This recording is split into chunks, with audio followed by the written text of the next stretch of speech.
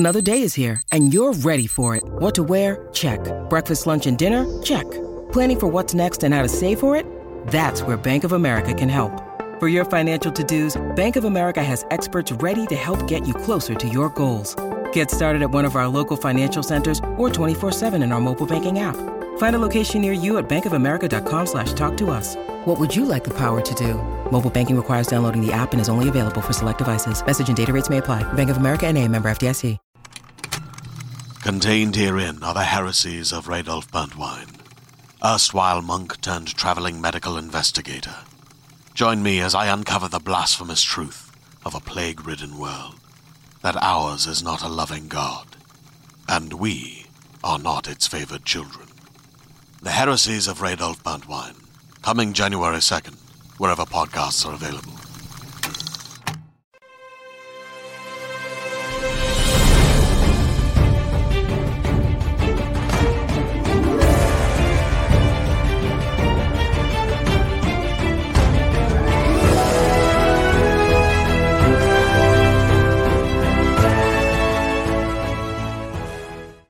Hello, everybody, and welcome to our weekly spoiler review episode of Star Trek Strange New Worlds, here from the Geek Buddies.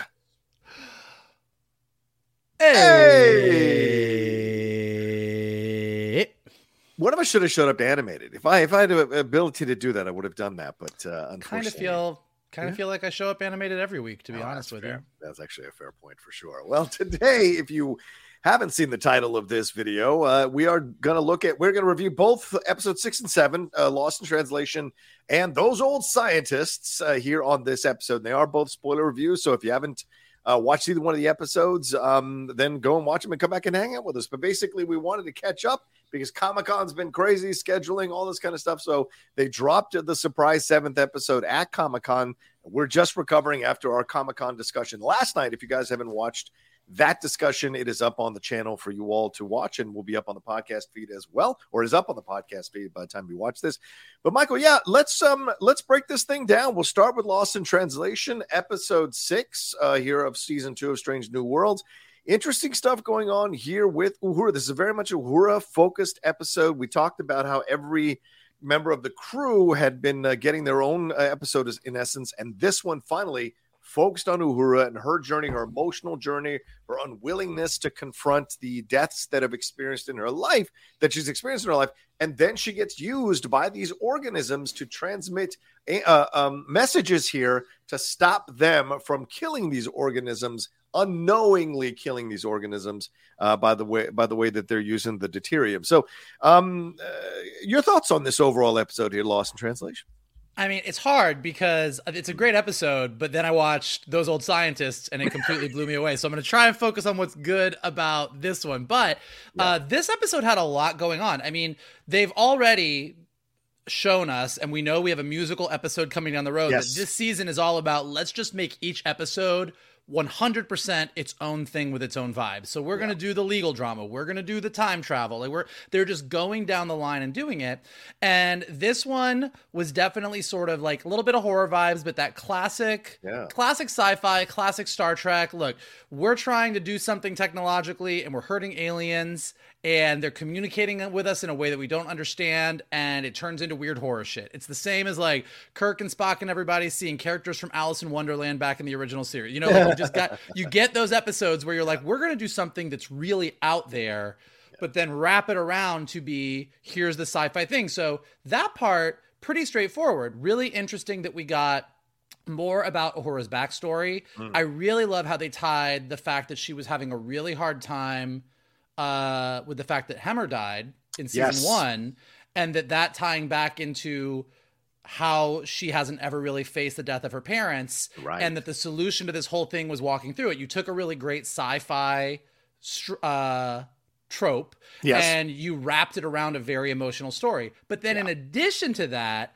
they bring Kirk in, they pick up the threads of the La'an Kirk episode in a really subtle, but really sweet and kind of heartbreaking way. Also, we get the very first time that Kirk meets Uhura in this timeline. And then we end it with Kirk and Uhura and Spock sitting around a table for the very first time. So that is just like a geek, beautiful moment. Like watching the three of them, seeing that first handshake, like they're just doing a really deft job, I think, of they walk this line between we're doing our own thing, we've got our own vibe, we're making this crew of the Enterprise its own thing, but we also know where we're going and we're putting all the pieces there. So I thought this was just a lovely, lovely episode. Yeah, I liked this episode. It got a little too hippy dippy for me, I have to say. This idea of, these organisms that are in this deuterium that they're trying to use, that it's supposedly for fuel, and this is a refinery. They can't seem to get it to work.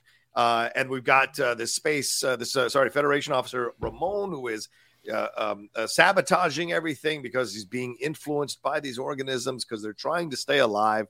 And so this idea of like, well, if you use this thing, you're destroying their world. And it's like, okay, I guess Pike is very malleable about this stuff. Pike is always like, we'll just find a new place to build a refinery. Like, money grows on trees? Like, it's just interesting how they deal with certain... There's no money in the Federation. Oh, yeah, well, you know what I mean. They don't use money. The Federation doesn't use money, John. So the point of fact, whatever they use, they don't even need it to grow on trees. It doesn't matter. It's still time and effort of people putting together a whole new thing and what have you. So it's just an interest. It was a little bit hippy dippy, but I did enjoy the horror stuff you were mentioning, Mike, the zombie stuff that we thought was going on here with Hemmer. Where are we going with that? But then we got this, which is what we always have in every one of these episodes for Strange New Worlds. We really have this, like, for lack of a better term, this humanist approach to things, this idea of confronting death. And it's ironic that Kurt is in an episode about confronting death because that's what happens to him in the original series in those movies, right? This idea that the way we confront death is as important as how we confront life. So having that part of that element be here in this, I thought was really interesting. And Kirk being the one that's kind of guiding her through this, Kirk being the one that's, telling her you've got to deal with death. Being a Federation officer, this is part of it, or you might as well go and do another job. So you've got to come to terms with it. And that little push, that little instigation for her to really, confront these things and look at these things and look, dealing with death is not easy. Dealing with death with a family member is terrible. Remembering those feelings, it's tough. You want to hide sometimes, but you've got to confront it because the only way out is through. And we see Uhura do that. And that ending shot with Hemmer smiling at her on the bridge in the form, of course, being influenced by those organisms there, bringing that image to her mind. Man, it got me emotional. So no matter the hippy dippy save all the organisms type of stuff, which I love about Star Trek, don't get me wrong, I do enjoy it. Does it get a little too much sometimes? Yes, but I still enjoy it.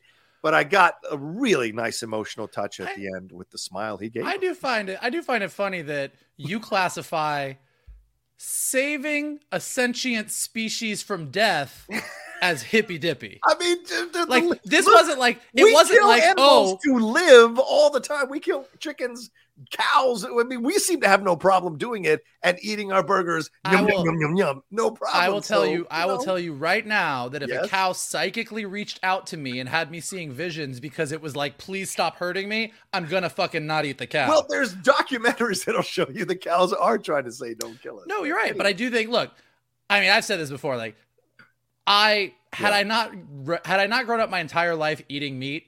I probably wouldn't eat meat because the more documentaries and the more things you read about animals and their levels of intelligence, particularly like pigs and some other animals, you're like, yeah, it's probably not the best idea. So maybe I'm too hippy dippy, but yes, I see no issue with the let us not kill the aliens that are asking us to please not kill them. Of course, in a utopian world, you don't want to do that. And of course, that's been, as I said, that's a hallmark of Star Trek. So I did like that. What did you think of? I mean, it may go too far in certain directions for me, and we're going to get to that lower deck stuff in the next episode. It may, but in the end, I still enjoy all of it. I still enjoyed this episode very much. I put this one though in the first episode, like it belongs in that box as opposed to the other standalone awesome episodes we've had this season.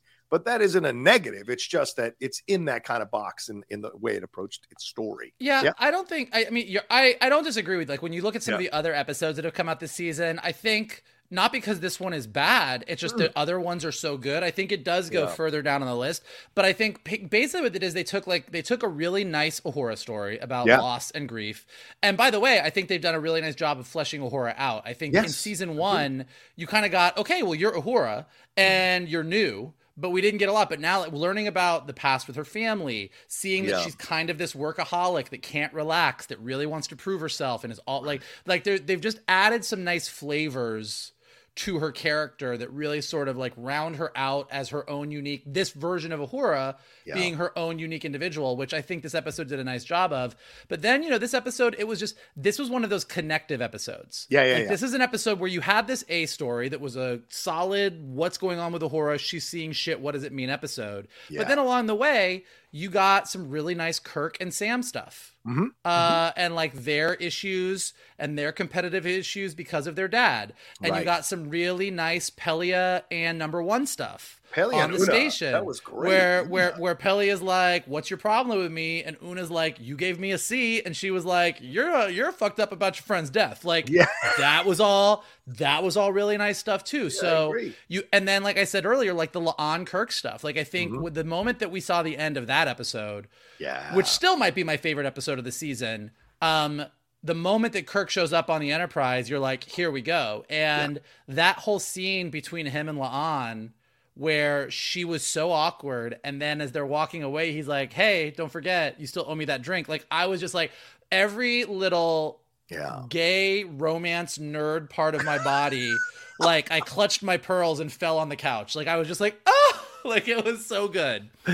Yeah, no, I agree 100%. It went because we also had the Chapel and Spock and this idea of, do we tell the Federation about our relationship, and this fear that if we look at it for too long, it'll disappear. If we make it, make people aware of it, it'll disappear. And certainly that's Chapel's greatest fear in terms of their relationship, right? And so they have that. And I love the fact that they're playing 3D chess.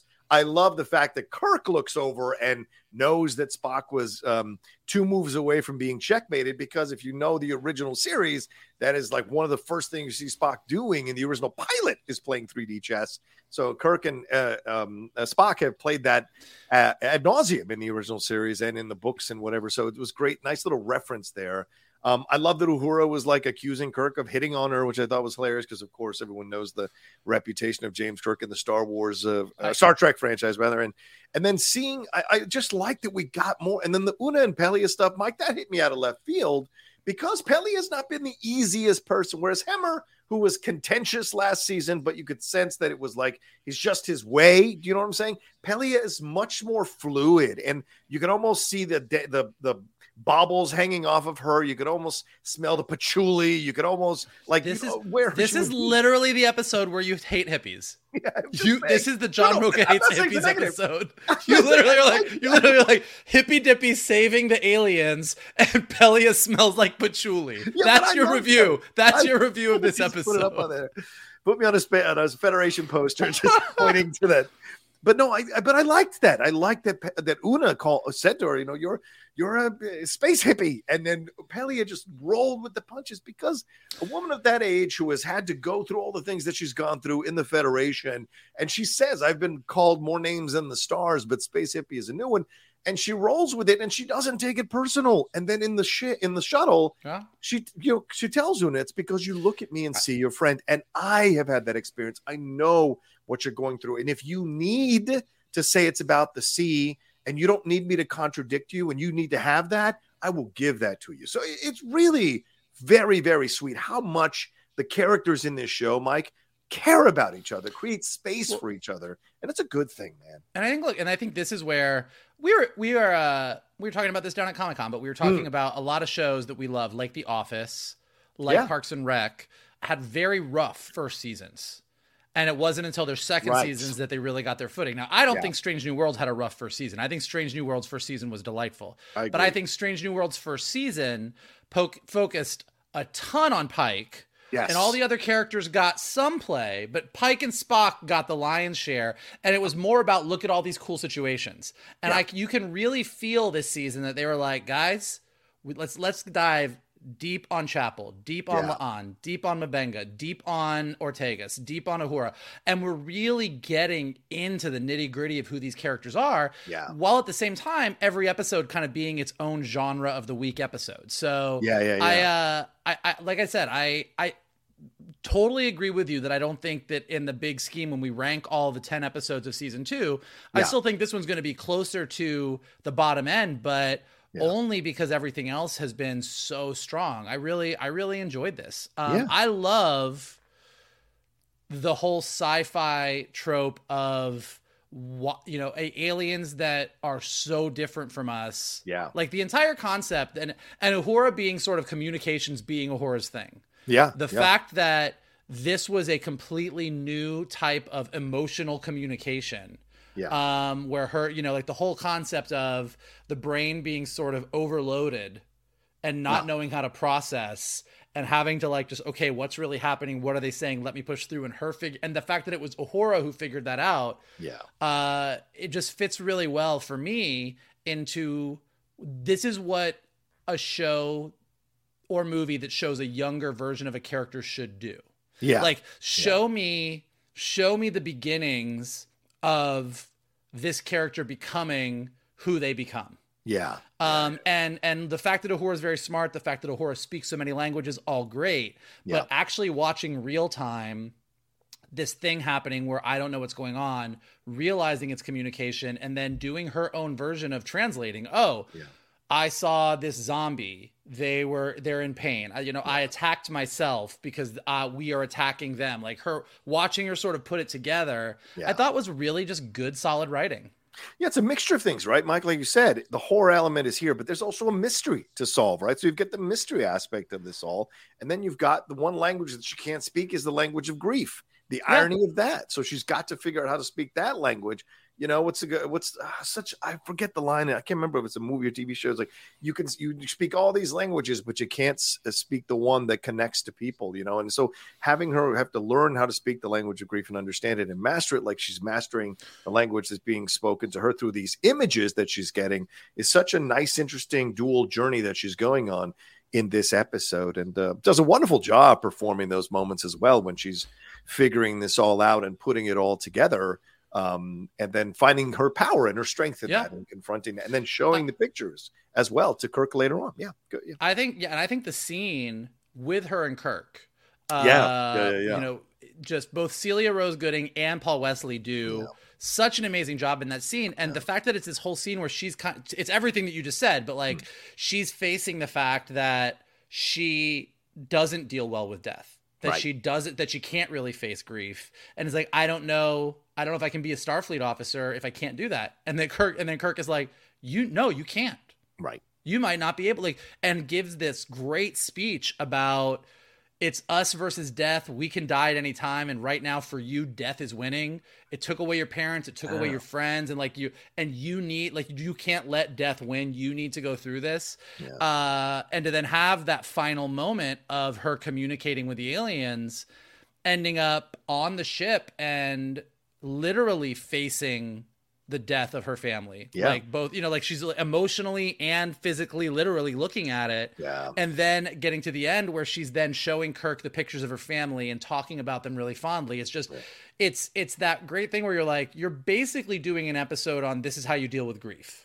Basically. But you're doing it with, to your point, hippy dippy aliens and cameos and the first time that Kirk and Spock and Uhura meet. So there's all this other stuff going on that if you're just enjoying the sci-fi-ness of this show, there's a ton to enjoy. But at the heart of it, it's like, hey, dealing with grief is hard and sometimes it's scary, but we have to do it. And so here's how you should do it. And that's also, we should talk the Kirk and Sam situation. We haven't mentioned that yet in this section of the review for this episode. And this thing that Kirk shows up and see Sam, you could see they're two differently constructed human beings, even though they're brothers, two completely different points of views. But you see that there is this father figure that looms heavy over both of them. James wanting to do what he needs to do in order to, kind of be looked at by his father with a little more reverence because he had a tough time getting along with his father, which we find out Pike had those issues as well in the next episode. And Sam himself, being a little jealous, a little sibling rivalry. And even when he comes back later, and Sam comes into use here with helping Uhura make this connection and figure out what's going on. But later, when Sam goes to apologize to Kirk and say, or to James rather, and say, I get it, and I'm proud of you, first officer, doing it younger than anybody else, including our father. I'm proud of you. And then he waits for James to give him that apology back.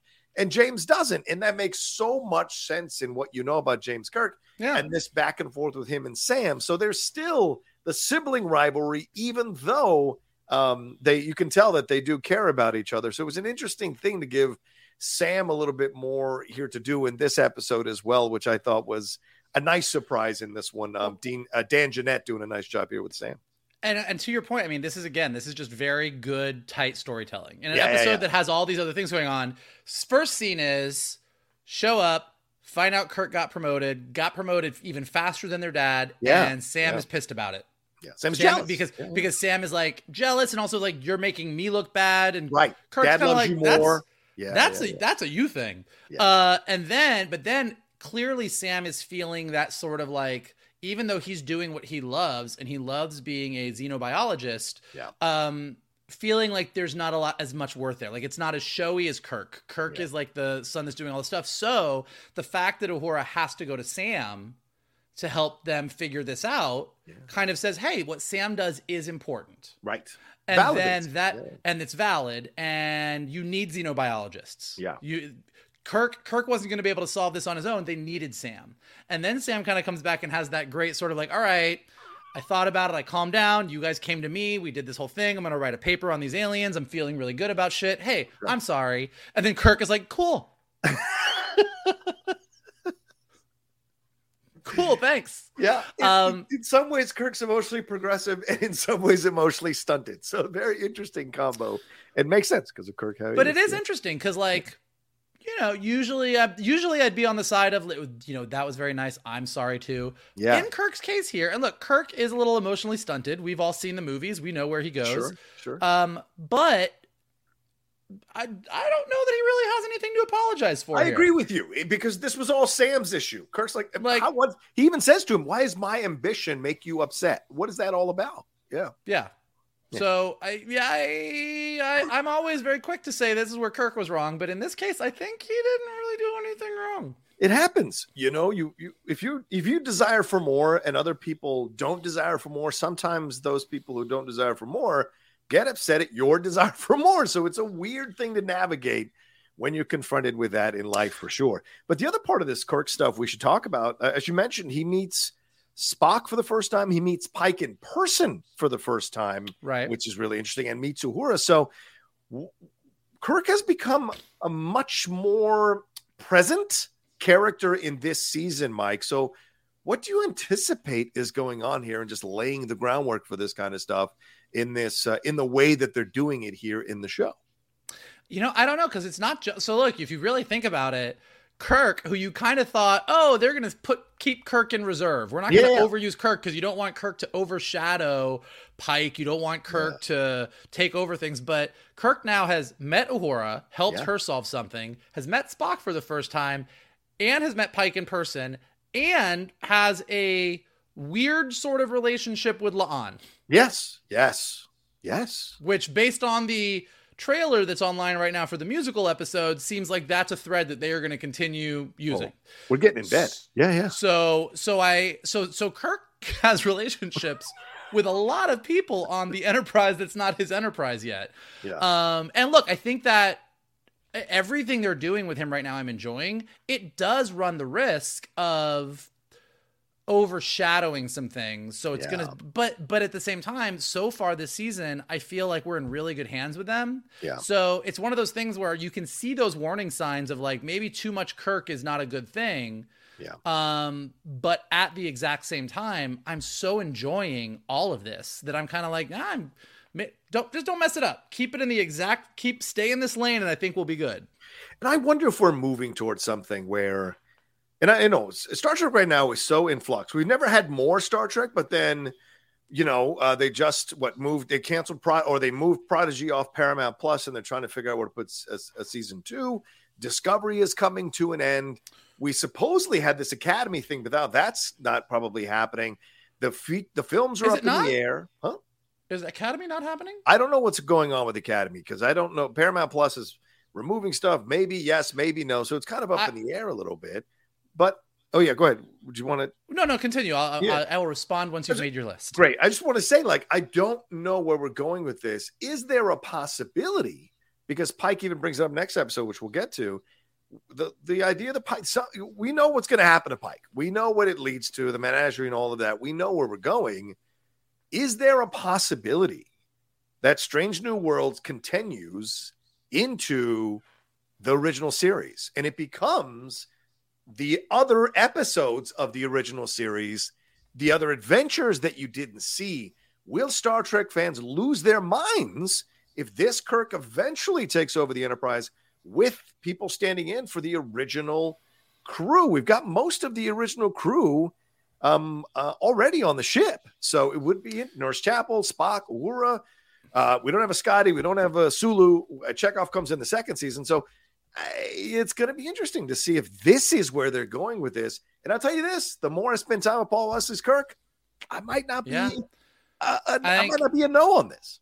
So I think a couple of things. One, I don't think Star Trek is it. Like, look, I think what happened to Star Trek Prodigy is a crime because people love that. Star Trek Prodigy is a very solid. It's very different, but once you get into those characters and you get into the story they're telling, they do some great sci-fi episodes. I highly recommend if you're like, oh, Prodigy's not my thing. I watched the first couple episodes. I didn't really get into it. Watch a couple more episodes, and I'm telling you, it's really great Star Trek. But if you really think about where we're at with Star Trek right now, movies aside, because who the hell knows what they're doing over there? Star Trek TV is better than we've ever been. And with the exception of Prodigy, look, Discovery's ending, but it's ending after 5 seasons. That's a decent run for any show. Like, so I don't think that Star Trek, I don't think the Star Trek Discovery ending after 5 seasons is well, that didn't work. I mean, you got to give Star Trek Discovery credit for sort of relaunching Star Trek TV, and I think they did a great job. Yeah. As wobbly as Picard was, boy, did they stick that landing to the point that everyone is just begging for Star Trek Legacy, which I would be shocked if we don't at least get a Star Trek Legacy movie the same way we're getting that Section 31 movie with Michelle Yeoh. I think Star Trek Academy is still happening. It looks like it's happening. The announcement was in March. I guess I had my wires crossed on that. Alex Kurtzman being one of the co-showrunners for it. So, And so, is that all of them? Did I get everything? Discovery? Oh, and then Lower Decks is going into its 4th season. Yeah. And Lower Decks is very, very funny. So, like, you've got Prodigy, wherever it's at, but you had 2 Star Trek animated series, one of which is still moving forward, the other which is sort of in flux. Yeah. You've got one show ending, another show going strong. And then to your point, I remember when they cast young Kirk, you were very like, I don't know about how this many guy. more times can we get? Yeah, I was.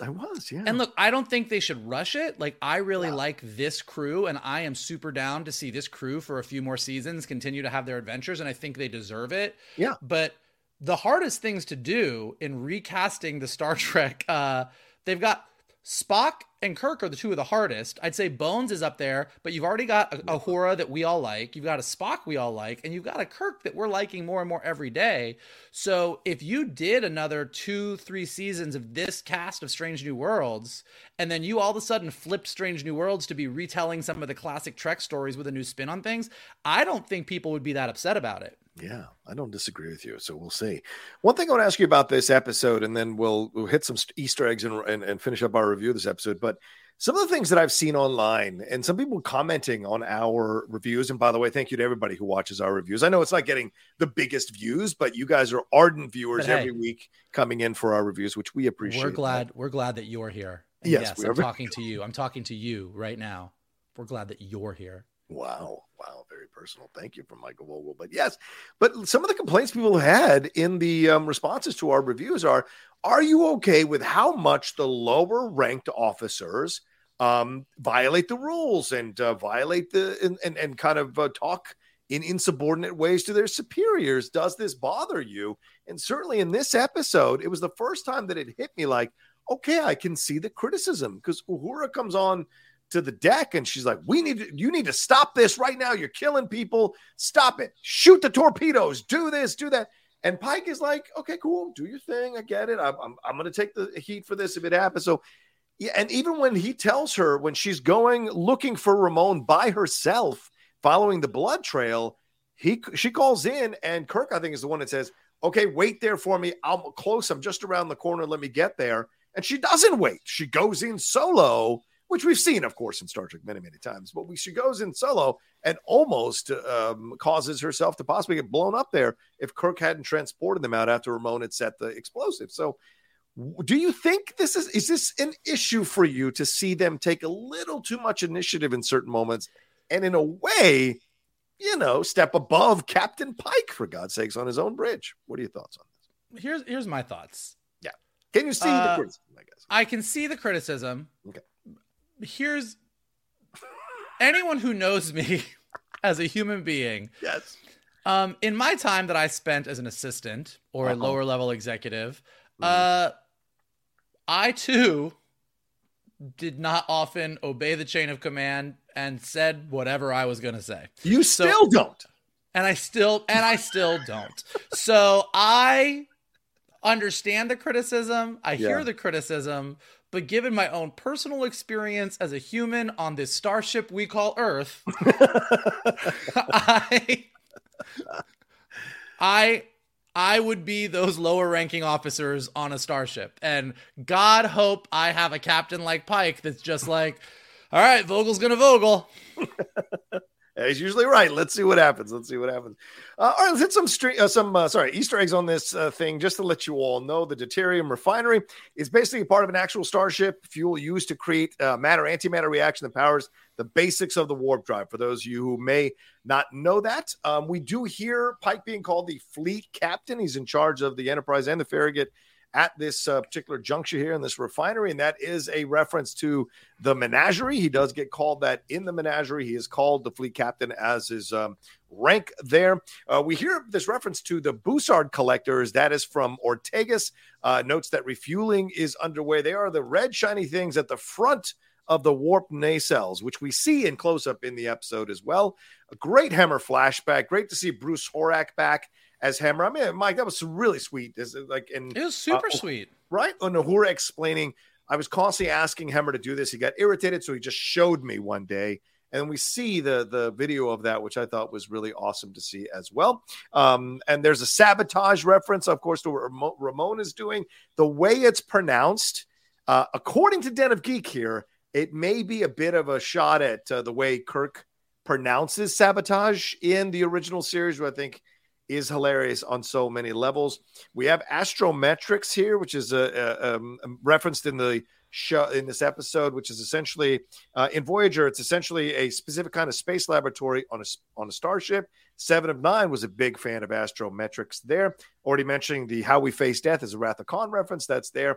The Uhura family shuttle crash. It was mentioned back in season 1, episode 2, and we see the footage here for the first time. Admiral Nagura is referenced by Pike, which is really interesting, and that's a reference to Star Trek The Motion Picture, ladies and gentlemen. Nagura has never been seen on camera, but Kirk mentions that he has to convince Nagura to give him control of the Enterprise again in Star Trek The Motion Picture. And, of course, as we mentioned earlier, Kirk and Spock meeting for the first time. This is something really interesting and new to have it be in this way. Kirk and Spock are in an altered timeline, which is how they meet in Quality of Mercy in the finale of season 1. So just interesting to see how they're making this all kind of work and move around each other to maybe put them together down the road. So those are just some of the Easter eggs from this particular episode, which I kind of enjoyed. So wanted to highlight there. Anything to say on those, Mike? No, I mean, look, I think this was an episode that was, aside from the actual meeting of the three of them in this episode, like all of the Easter eggs are more sort of like the science techie Easter eggs without like being like the really hardcore, really fun and go for it references as we are about to have as we discuss the next episode. So I thought solid Easter eggs, but some of the Easter eggs in this next episode, really took me for a ride. Yeah, those might be all you. We'll see. We'll see. But this is going to be fun to talk about this next episode for sure. But that is our spoiler review episode for Lost in Translation for episode 6, Lost in Translation. We're going to take a quick break right now, and then we're going to jump into episode 7, which might be a slightly longer conversation. We'll see. We'll be back right after this.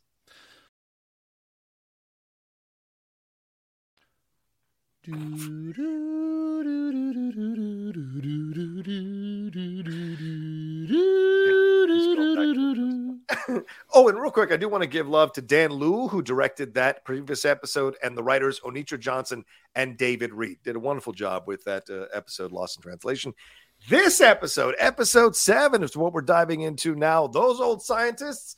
It is directed by Jonathan Frakes here. It's written by Catherine Lin, who had written for Strange New Worlds and Lower Deck, and Bill Wolkoff, who is the other writer here, who's been with Strange New Worlds since the first season. Michael, this is an interesting episode for me. There's a reason I don't watch Lower Decks. I tried to watch Lower Decks in that first season. I guess I'm a little bit of too much of a stick in the mud with my Star Trek, that there's just too much humor in Lower Decks for me that doesn't 100% work. So the idea that we were going to get Boimler and Mariner here in live action with the wonderful Jack Quaid, the incredibly talented Tawny Newsome, who I loved in Space Force, seeing them come live action here, I was not 100% excited to see this happen. But as the show went along, and we dealt with the Orions, and we dealt with that time portal, and we dealt with Boimler's fandom of everybody on the Enterprise, then Mariner showing up halfway through, really kind of throwing everything up in the air. I did not expect this episode to work. And although at times it got a little close to me being like, stop it, I still enjoyed this overall because it had a very sweet undercurrent of appreciation for the franchise of Star Trek in a meta way, as well as a real way with the characters that we're seeing in the show. What did you think of this episode here of Star Trek Season 2 of Strange New Worlds? Well, I think Lower Decks is absolutely hilarious. I know. I think Lower Decks is so funny. Yeah. But what I love about Lower Decks is they've done a really nice job of, as much as it is just let's rattle off as many Star Trek in jokes as we can. Mariner and Boimler are great characters. They are very, very funny. Like Boimler is like this ultimate fanboy living within the universe of his own fandom. Yes. And then Mariner sort of being this, I'm going to act like I don't care because of my mom and because of everything else, but I actually know a lot and I'm really into shit too. Yeah. And look, and I think what this reminded me of is years ago when David E. Kelley was running Ally McBeal and The Practice at the same time. One was on Fox and one was on ABC, but The Practice was like very hard, very gritty legal drama of the week. And Ally McBeal was Ally McBeal. Ally McBeal was fun, frivolous. Each week is a case in court about love and relationships and whatever. And they did this sort of crossover thing where there was 2 episodes, like the cast of The Practice showed up in Ally McBeal for part 1. And then the cast of Ally McBeal showed up on The Practice for the part 2 of the episode. And you sort of had this thing where when the characters from The Practice were on Ally McBeal, they were a little lighter and goofier. Yeah. And then when the Ally McBeal characters showed up in the world of The Practice, things got a little too real for them. And so it was this really great example of 2 shows that have completely different tones colliding together. And I think what they did here was so perfect in the way that, Boimler and Mariner show up in Strange New Worlds and just still talking the exact way that they talk and acting the exact way they talk in animation, and having these 2 characters that if everyone else on the show, even in a comedic episode of Strange New Worlds, is at like an 8, the 2 of them are at an 11. And watching everyone in the Strange New Worlds cast being like, whoa, this is a lot. Like it was a delightful episode. It was super silly. It was super fun. It was chock full of Star Trek Easter eggs. Yeah. And within all of that, you actually still had like this really nice arc for Boimler. Like it was that moment where you get to meet your heroes and all you want to do is impress them and show them how cool you are. And everything you do fucks it up. And everything you do is like, oh, nope, mess that up. Nope, mess that up. And then to get to the point where you sort of get to help save the day at the end. It was just a lovely little arc. And then within that, just like last episode with Kirk and La'an, in this episode, you picked up some of the Chapel and Spock stuff. Yes. And kind of had Boimler drop a bomb on Chapel that was very, very sad. Dude. But as he was just fucking with the timeline left and right. I also love a Star Trek episode that has a little bit of fun with, like, we've seen enough time travel. We all just, saw the Flash. We all see the heavier version of you go back in time and you make a mistake or you mention something and it fucks up the timeline. Right. And I love an episode that just had fun with it, where every time Boimler opened his mouth, he just couldn't help but drop one thing or another thing that, like, they probably shouldn't know. And it went from varying degrees to being just silly and ridiculous to really sweet, like what happened with number 1 at the end. After watching that second episode with Una, where she is fighting to be a member of Starfleet and just wants to be a member of Starfleet, even though she's had genetic modifications, for her to find out that in 100 years, she is the poster child for Starfleet recruitment. I got a little choked up. I'm not going to lie. It got me. It got me real good. So I loved it. I thought it was absolutely adorable and hilarious. And I had a big dumb smile on my face for the entire episode.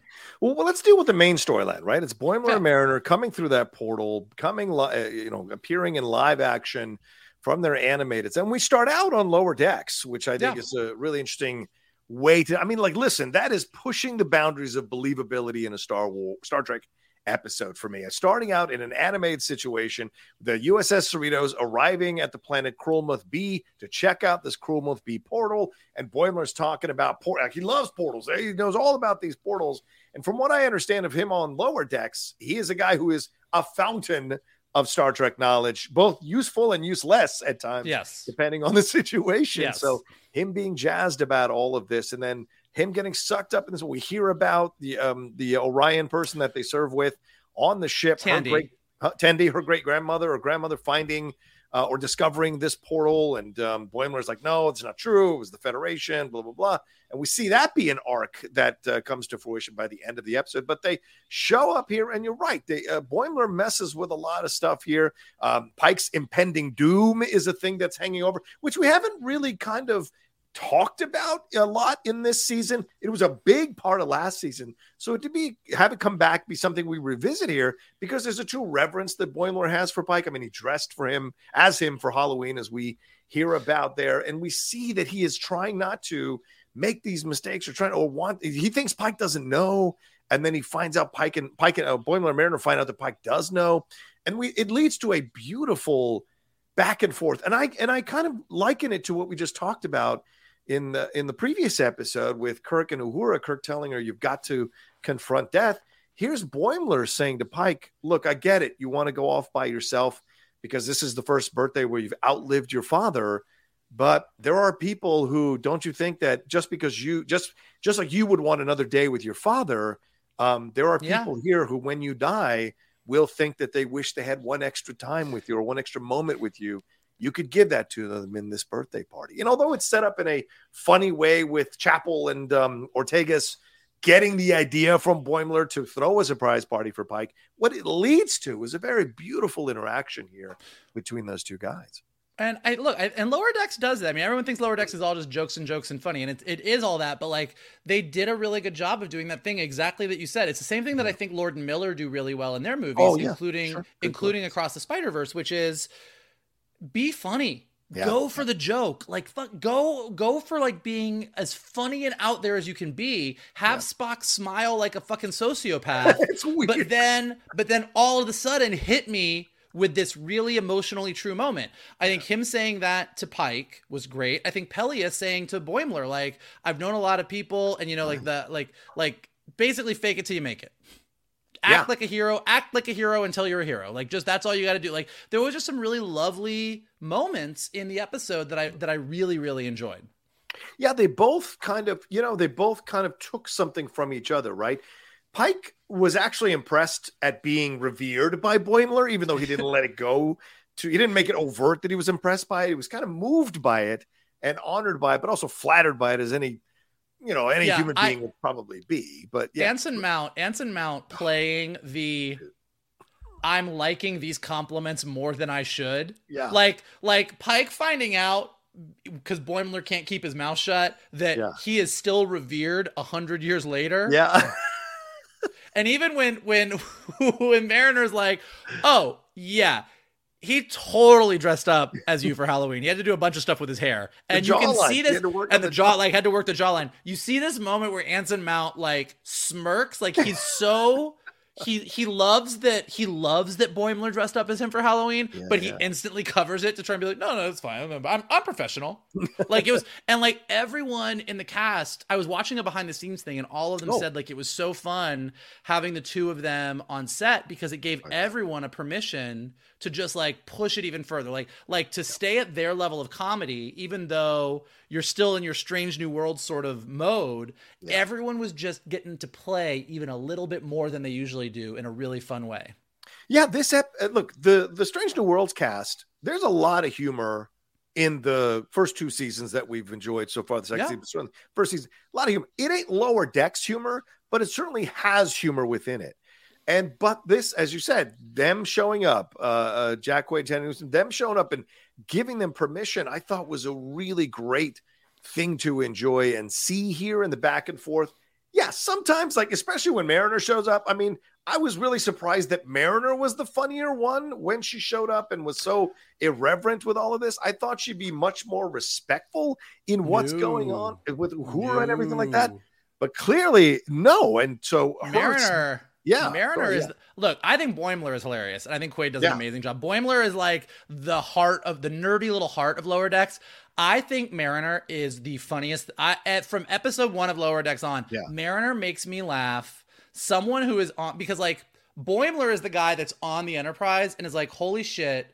Or on any starship. He's Boimler gets into the Federation and he's like, gotta obey the rules, gotta impress everybody. Oh, here comes Riker, gotta look good. And Mariner's the one who's like, yo, Riker, what's up, my man? Let's do this thing. And it's just like constantly hilarious. So like even when she first got there, and is like, whoa, did we time travel? We totally time traveled. Are we in the past? Is Uhura here? Tell me Uhura's here. I want to see Uhura. Like, that's exactly like, that's the vibe. And I thought they both nailed it. They are the show is very lucky that, and that, like, I see people talk about this on Twitter, but like the cast of Lower Decks, they all look a lot like their animated characters. That's not always the case. So they were really fortunate in the fact that you had two actors who you were like, so if we put them in Starfleet uniforms, like, they more or less look like they're animated characters. We can just do this. And it worked out great, I think. Yeah, there were moments where it was like, I will say there were moments where it pushed, like when she was talking about young hot Spock, or when Boimler is reacting to the sparks and he's screaming like something out of a Three Stooges episode. To me, that got a little much as I was watching it. But like I said, I'm a stick in the mud, and I'm happy to own that. But it didn't take away from the enjoyment of what we were getting here and the expertise that it took to weave these two differently themed shows, as you mentioned earlier with David E. Kelley, to weave these two differently themed shows so effectively in this episode. And look, it's the shortest episode of the season.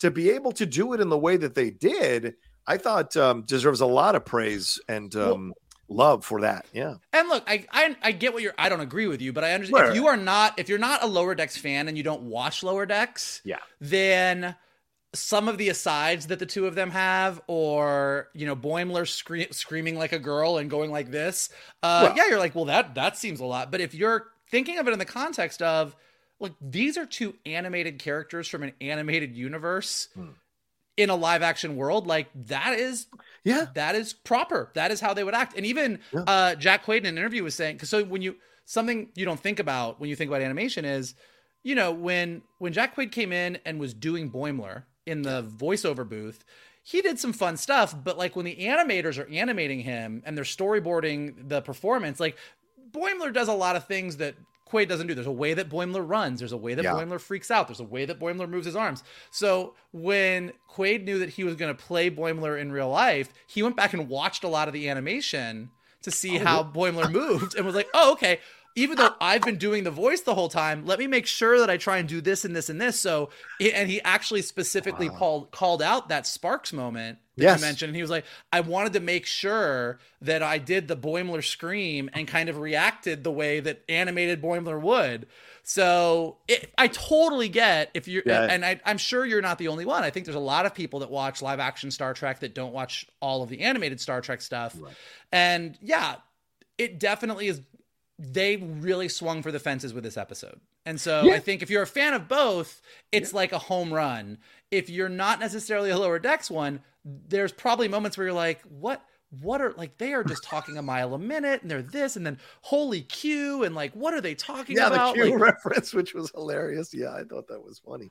But I want to hit some of the things they also do with this episode, which is they further along these overall arcing storylines. Just like we talked about in the last episode, early in our review, Michael, we get more with Nurse Chapel. Boimler, as you said, Boimler running down the hallway after Nurse Chapel, very much as Boimler probably runs in the animated series, and then having that conversation with her. And we see, even with all the goofiness going on here, we have this really honest moment where Boimler is saying, like, wait, have I altered Spock in some way? He's not usually like this. I've read every biography. He's a very stick in the mud kind of guy. Doesn't show his humanity at all or barely at all. And so what is this all about? And then we see this kind of slowly coming over Nurse Chapel's face, the realization that he is talking about Spock and has read all these books.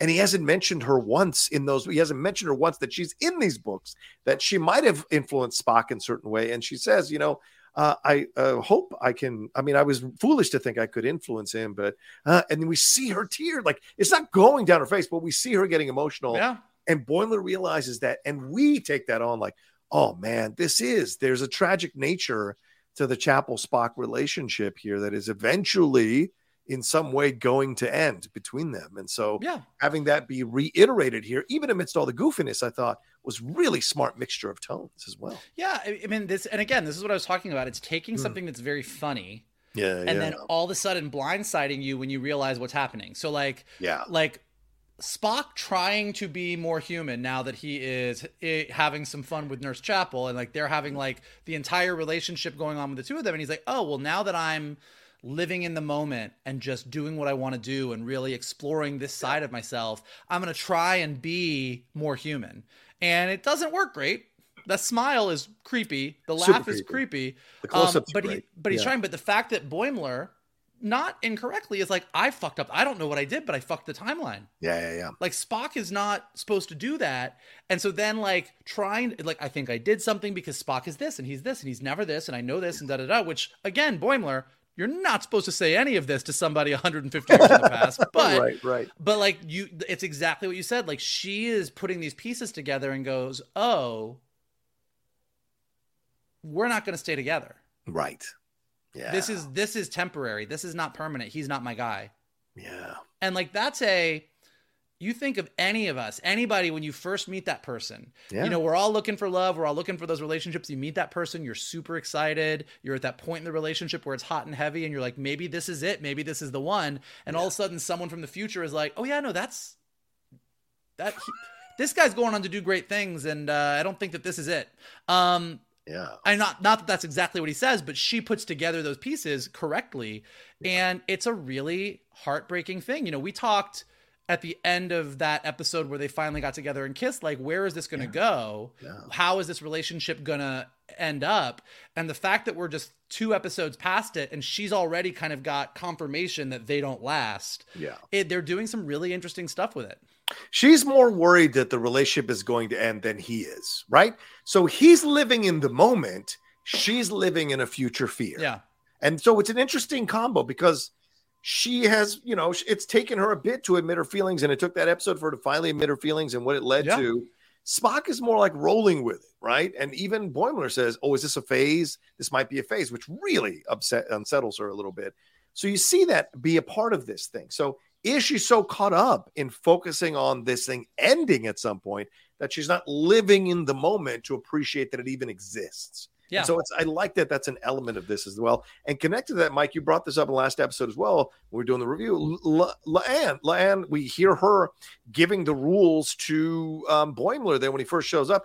And she adds an extra rule, which is don't form attachments to people because of that. You could affect the loss of family and friends or whatever. And Boimler's like, wait, no, I don't. Is that a new one that they added for back here? And we see that the Kirk stuff is still very much working there. So we see those two relationships working through here. Yeah. The way that they're just peppering it throughout the season to just keep them alive, keep those threads alive, while each week is kind of its own, like I said, its own genre, its own thing, is really, really well done. I will also say, as good as Jess Bush does in the chapel scene in the elevator with Boimler, so good, which is lovely. Prior to that, her and Ortegas, in the bar with Boimler, fucking with him about time, like he is so on edge, and they are like, "Did you fuck up the timeline? Did you tell us this? Why don't you tell us about this?" And just poking him, and the two of them. Great. I don't know that I've ever seen the two of them on this show look like they were having as much fun as they did doing that scene. And it was just adorable. Like it was just so funny, because I do think, look, we've had some amazing time travel movies, and yes, stuff like Bill and Ted's Excellent Adventure definitely have their fun with time and don't take it too seriously. But we've got our Terminators. Like I said, The Flash did this. We have so many like, don't mess with time, and it can really fuck with things and whatever. So just seeing Star Trek have so much fun with, like, you know, even when Boimler first wakes up and he's trying to pretend whatever, and Pike is like, I don't know what you're trying to do right now, but we already know you're from the future. So and he's like, oh God, thank God, I really didn't know what I was going to say there. Like we figured it out. Yeah. And also another thing with Boimler is the way he jury rigs the bridge there so they can catch the Orions and pursue them. I think the way they handled that, and we talk about time travel stuff, and I meant to mention this a few minutes ago, but Star Trek 4, obviously a time travel thing, going back in time to save the whales. We see the San Francisco reference. Mariner makes a San Francisco reference, which is really funny. So we see that here in the episode. And when he is jury rigging that, it reminds me of that scene where Scotty is teaching them about what he's teaching them about. And they're like, wait, was he supposed to? Computer. Right, exactly. What he's supposed to, well, how do we know that he didn't discover it? So I just helped him along to discover it. So I like that they did this by having everybody turn around. That has how they got away with that similar situation, which is such a childish, like, and this is like just the silly humor. It's like, hey, don't break the space-time continuum. Well, I know how to do this thing that you haven't learned yet. Well, just turn around. Yeah, just turn around and not turn around. Just don't look. Just don't look. Great, cool, awesome. I also just, as we're talking about really great scenes, because I think the Chapel and Spock stuff was great. But I think the Mariner Uhura stuff was just equally as lovely. Tawny Newsome talked about the fact that, particularly getting to play a character on Star Trek when she got cast as Lower Decks, like Uhura, as I think for any black actress, Nichelle Nichols is someone that you grow up thinking like she paved the way for so many things. Famously was told to take the Star Trek job from Martin Luther King Jr. Tawny Newsome in an interview was talking about how like Tawny Newsome, the actress, looked up to Nichelle Nichols, the actress. Wow. Beckett Mariner in Lower Decks looks up to Uhura. Right. Then Tawny Newsome, the actress, gets to be playing scenes with Celia Rose Goodwin. Celia Rose Gooding as Uhura, giving her advice. It was like layers upon layers of like, how cool is this scene? And so to see sort of a black actress who was the lead in a Star Trek show, in the animated Star Trek show, coming back and talking to like a version of the OG black actress and having this whole scene about like who she is, and again, because they've established Uhura as sort of like this workaholic who can't have any fun, to take Mariner, who is really good at having fun, and taking her to the lounge and having the drinks and the whole bit, like all of that was just, I thought it was just really smart, fun writing that was worked within the world of the show, but also worked in this meta sense that was just kind of a love letter to Nichelle Nichols and Uhura and everything. Yeah. And add another element to that. It's also furthering the character of Uhura as it's constructed in Strange New Worlds, right? Last episode is all about her, like, not taking a break. She's been up for 3 days and she might have some poisoning here, but really she's getting these messages and what have you. Now we have another episode where people are harping on the fact that she is a workaholic. You have someone from the future coming in going, but you're known for being chill and not taking it too seriously and knowing when to relax. That is not the Uhura that she encounters. So we know that there's a future Uhura, even though she's a hardcore workaholic now. We know there's a future Uhura that is not that way and has a little more work-life balance, shall we say. And Kirk might have been the beginning of that by showing her pushing her to confront her grief so she can start to let go of these things that are holding her back. So very interesting to see how all of that is kind of weaving in to lay the groundwork for a little more Uhura as well, fleshing her out a little bit more. Yeah, totally. 100%. I also really enjoyed, just like good writing, setting up at the beginning with Tendi, this whole debate about, well, it was the Enterprise that discovered this thing, and her being like, no, it was Orion scientists on a science vessel. And he's like, I thought all Orions at that time were pirates. That's offensive. And then having this whole thing where Boimler gets to the Enterprise and they're like, oh, it's an Orion ship. They're probably pirates. And he's like, ooh, I'm pretty sure it's a science vessel. And they weren't really a science vessel. And it was the beginning of him fucking things up. But him being like, oh yeah, in my time, we don't really say that. Like, that's not what we do. Like, that was all funny. And then just sort of that twist at the end that the solution to everything was, we're going to let you guys say that you discovered this and be a science vessel. And that they were, oh, that's all we ever wanted to be. This is really great. So like, you sort of get like, it's maybe the beginnings of the Orions getting to like be more than what people saw them at. Like, it was just very well done. And then they get back and they're like, hey, Tendi, it was a science vessel. Like, it was just, again, it was like a nice little, like, here's this piece of this puzzle, just putting it through the episode. And it worked really, really nicely.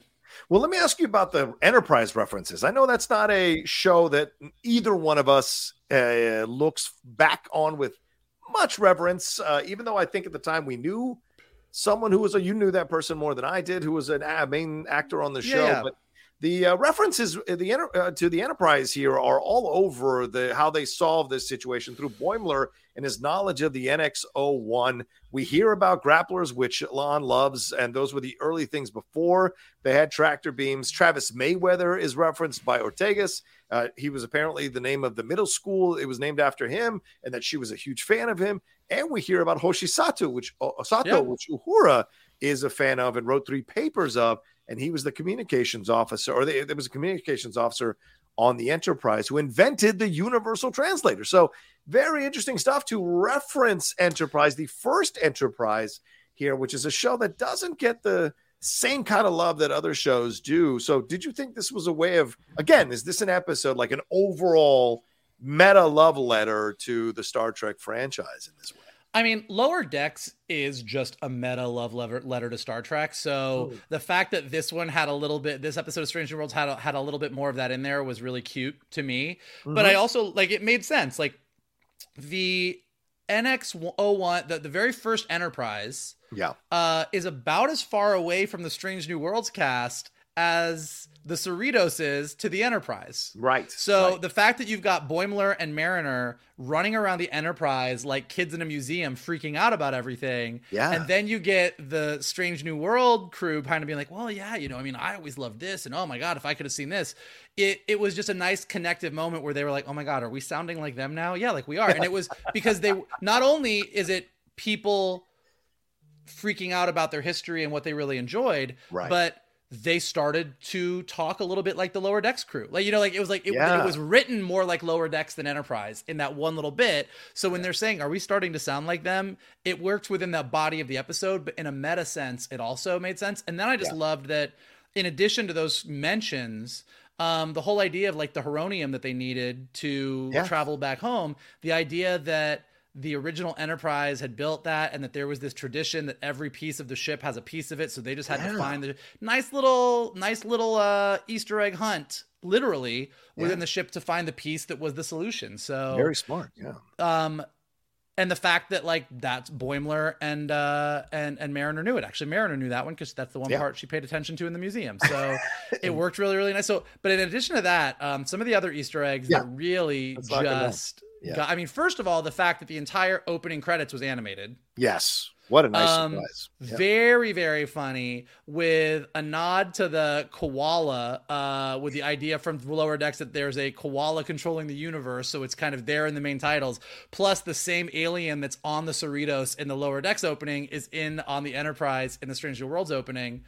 My favorite moment, maybe in the entire episode, is when Boimler gets on Pike's saddle. Yes. And is riding Pike's saddle and fully pulls the Riker. He calls it. He says it. And he doesn't say the Riker. He just goes Riker. And does the leg. And again, I was watching a behind the scenes thing, and that was improv. Quaid just did it. And because Jonathan Frakes was directing the episode, he did it in front of Jonathan Frakes. And Frakes was like, yep, we're keeping that. So that was a really, really great one. Boimler going on and about the tricorders and how he was so into that tricorder. M'Benga's comic timing when he was like, oh yeah, nothing's better than those. I mean, ours don't explode as much. And he was like, what? Explode? The time travel thing you mentioned actually is not, I thought it was a Star Trek 4 reference, and I found out it is not.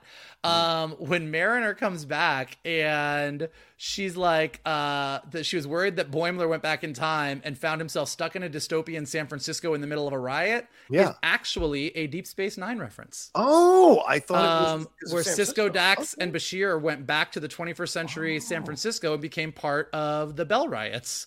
So that was it. And also the meta moment when Mariner says that to Boimler, and she's like stuck in San Francisco in the middle of a riot, and Una looks at Pike and goes, do they make very specific references?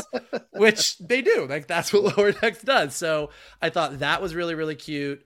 They made a reference to Pike's, like, they made a reference to where Pike ends up in the menagerie. Even the beep, they were like, you should know about the, like, Mariner did the whole design real quick, and it was like, holy shit, don't do that. It was well, I actually we didn't really touch on the moment. I want to come back to that moment, but then the Holy Q line.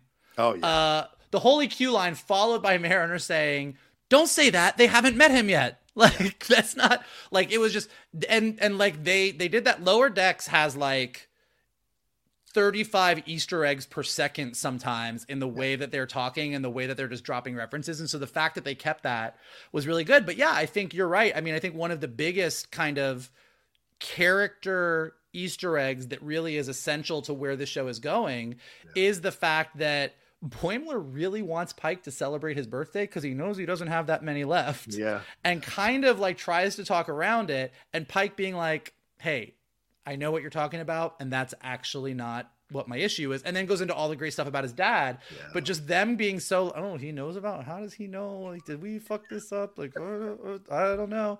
And then, like I said, I think that the whole joke of Una, number one, being like, he keeps looking at me like I'm crazy. I think he hates me. I don't know what's going on. Yeah. And then Mariner being like, oh, he has a pinup of you in his bunk. And she's like a pinup?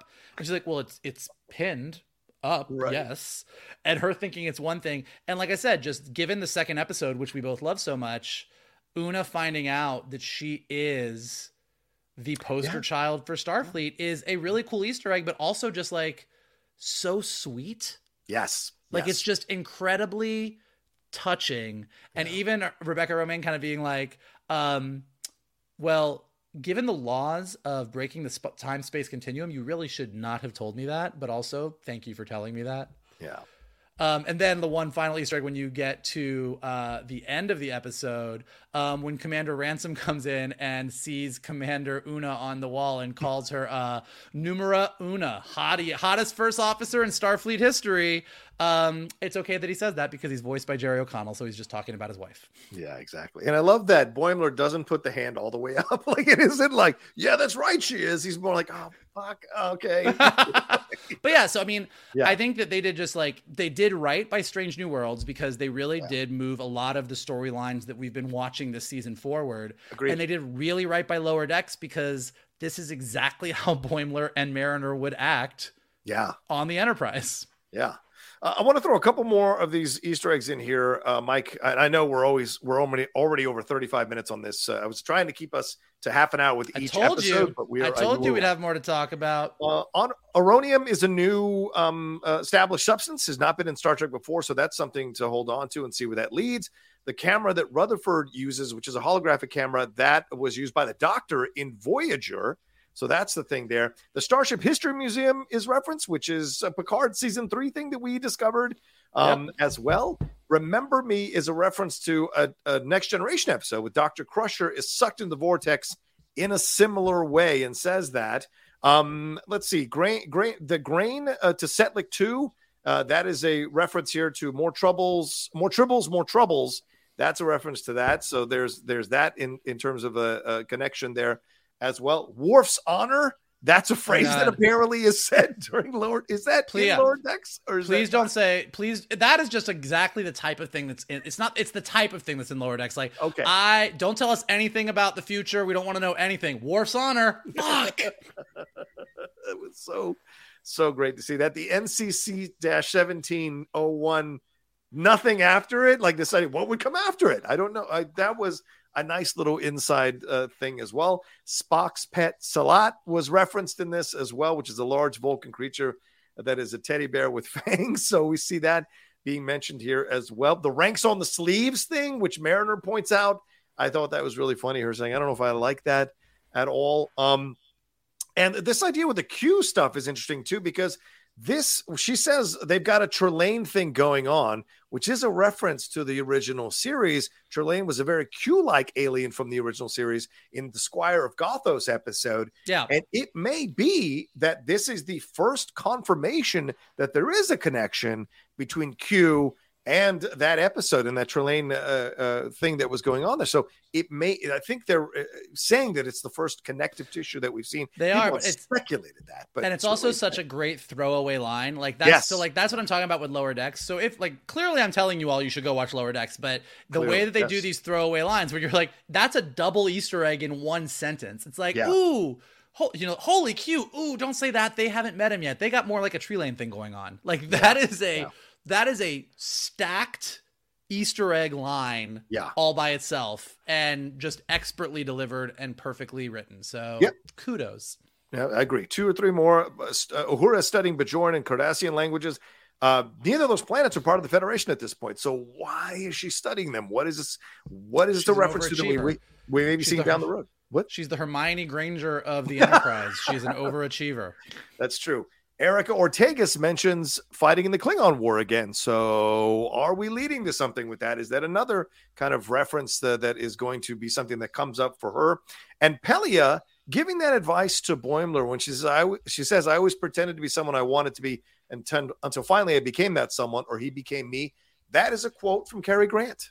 And that's him talking about how he became this actor that everyone revered and looked at as handsome guy when in fact, the majority of the time, and he has said this in numerous interviews, he felt like a failure, even though I'm so glad. So I knew the way that she said it. It was a clear reference. She's like, I met this guy a while back or whatever she says. And he said this. I'm like, well, this is obviously a reference to something. So now I'm glad I know. So thank you. See, even I learned stuff on these spoiler reviews. There you go. Well, I wonder if Pelia has a previous adventure where she met the real Cary Grant in a timeline or in a time travel situation. And if that is something that's going to happen down the road, she doesn't need to. She doesn't need the time travel. She's thousands of years old. Well, fair point.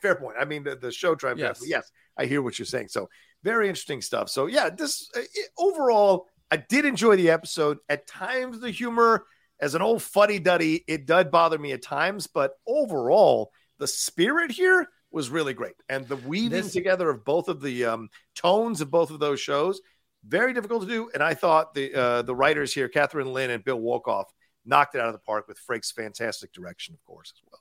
Mike? This is the top episode of the season for me. It's up there. It's up there near the top. I loved it. I'm going to watch it again. Talking about it right now got me stoked. I'm going to watch it again later today. There you go.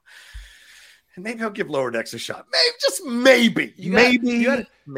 It'll take you a few episodes. Like, it comes on strong. And like any show, the first couple episodes of the season, it's still finding its footing. But you get about a third to halfway through that first season, and you start to like, okay, I get what they're doing here. I get what this is.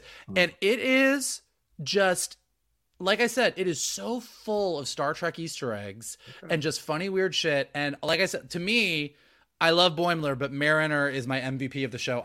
Mariner goes up the list every season of like, are you one of my favorite Star Trek characters? So yeah, I love that because I love Tawny Newsome. I think she's funny as hell. I've got a secret crush on her as well, and she's always funny. Whenever she shows up in anything live action or animated, she's always really, really funny, and not someone who's full on blown up yet. But I'm waiting for the day that she does, because she's an incredibly funny comedic talent, and it does some nice dramatic moments when called upon as well. So hopefully there's more for her. Jack's already set up with the boys and what have you, but I want to see more for Tawny down the road for sure.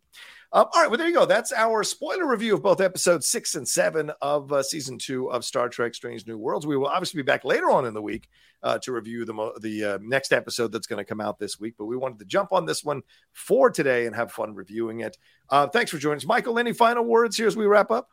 And what do we have to tell them? Well, for final words are, I mean, I think it's no shock, but we are thoroughly enjoying season 2 of Strange New Worlds. We hope that you are too. We hope that our reviews are helping you to dive a little deeper into the show and what is working about it. But definitely, if you're not loving it, we want to know that too. So first of all, if you would like to follow us, you can do so on Twitter at geek_buddies, on Instagram at _geek_buddies. You can follow Mr. Rocha at The Rocha Says. You can follow me at MKToon. Definitely smash that like button below. Subscribe to Johnny's Outlaw Nation page. Leave your comments below in the chat. What do you think of Strange New Worlds Season 2? If you are listening to us on a podcast, leave us some stars and some comments so we go up in the rankings. And as always, the best thing that you can do is retweet this video, post it on your socials, send it to your friends, and tell them to hang out with your buddies, the Geek Buddies. There you go. And thank you all so much. We appreciate it madly. Look forward to reading your comments, and we'll talk to you next time with a brand new spoiler review episode of Strange New Worlds Season 2 here from the Geek Buddies. You tell. Hey!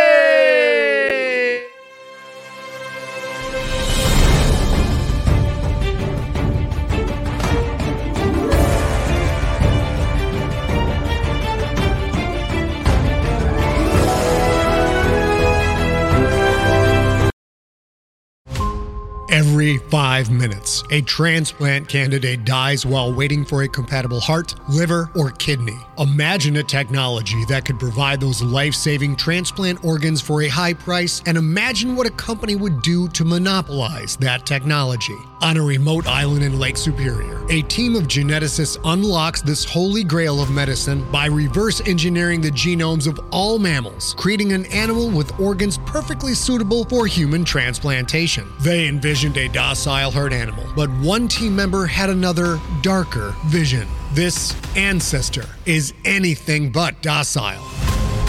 The team's work spawned something big, something evil, something very, very hungry. Ancestor is a complete serialized fiction podcast by #1 New York Times bestselling novelist Scott Sigler, with all episodes available. Binge the entire story now on Apple Podcasts, Spotify, or wherever you listen to podcasts.